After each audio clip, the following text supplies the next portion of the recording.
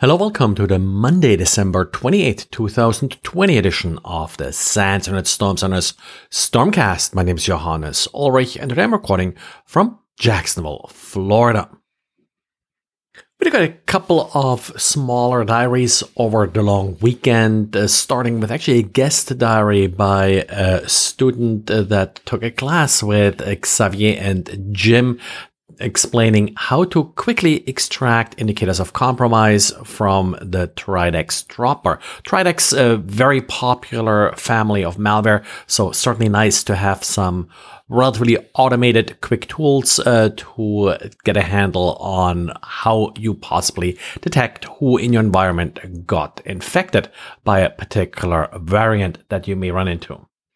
In addition, Xavier analyzed a malicious Word document that delivered an octopus backdoor, and then we have a couple of small diaries by Didier, again talking about extracting strings from malicious documents and also dealing with different encodings in Base64 dump.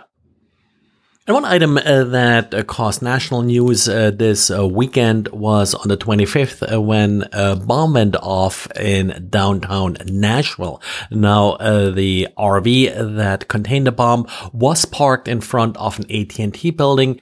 And while luckily nobody was hurt too badly in this event, it did cause a major disruption to AT&T's network in the southeast. This is one of those cases where very specific points in a carrier's infrastructure can have substantial regional effects. And in this case, much of the southeast was at least for some time without a wireless and in some case internet service.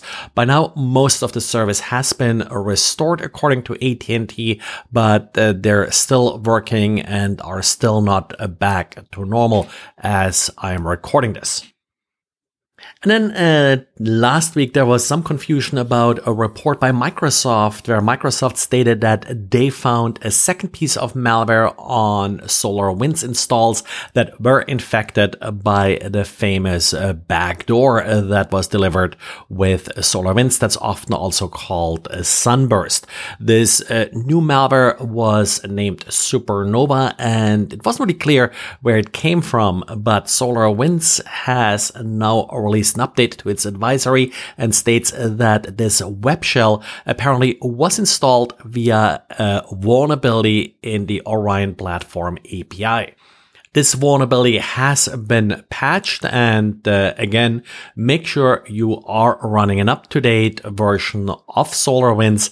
The Supernova patch, as SolarWinds calls it, was released on December 23rd.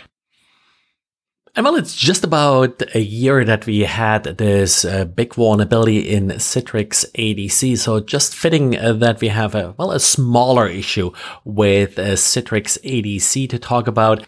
And that's a distributed denial of service attack abusing the DTLS or Datagram Transport Layer security protocol. DTLS is essentially TLS over UDP. As many UDP protocols, a small request can lead to a larger response.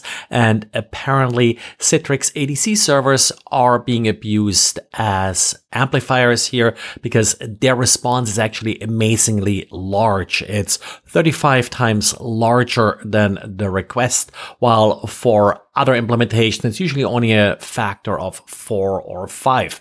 So the denial of service here is actually not really targeting these devices.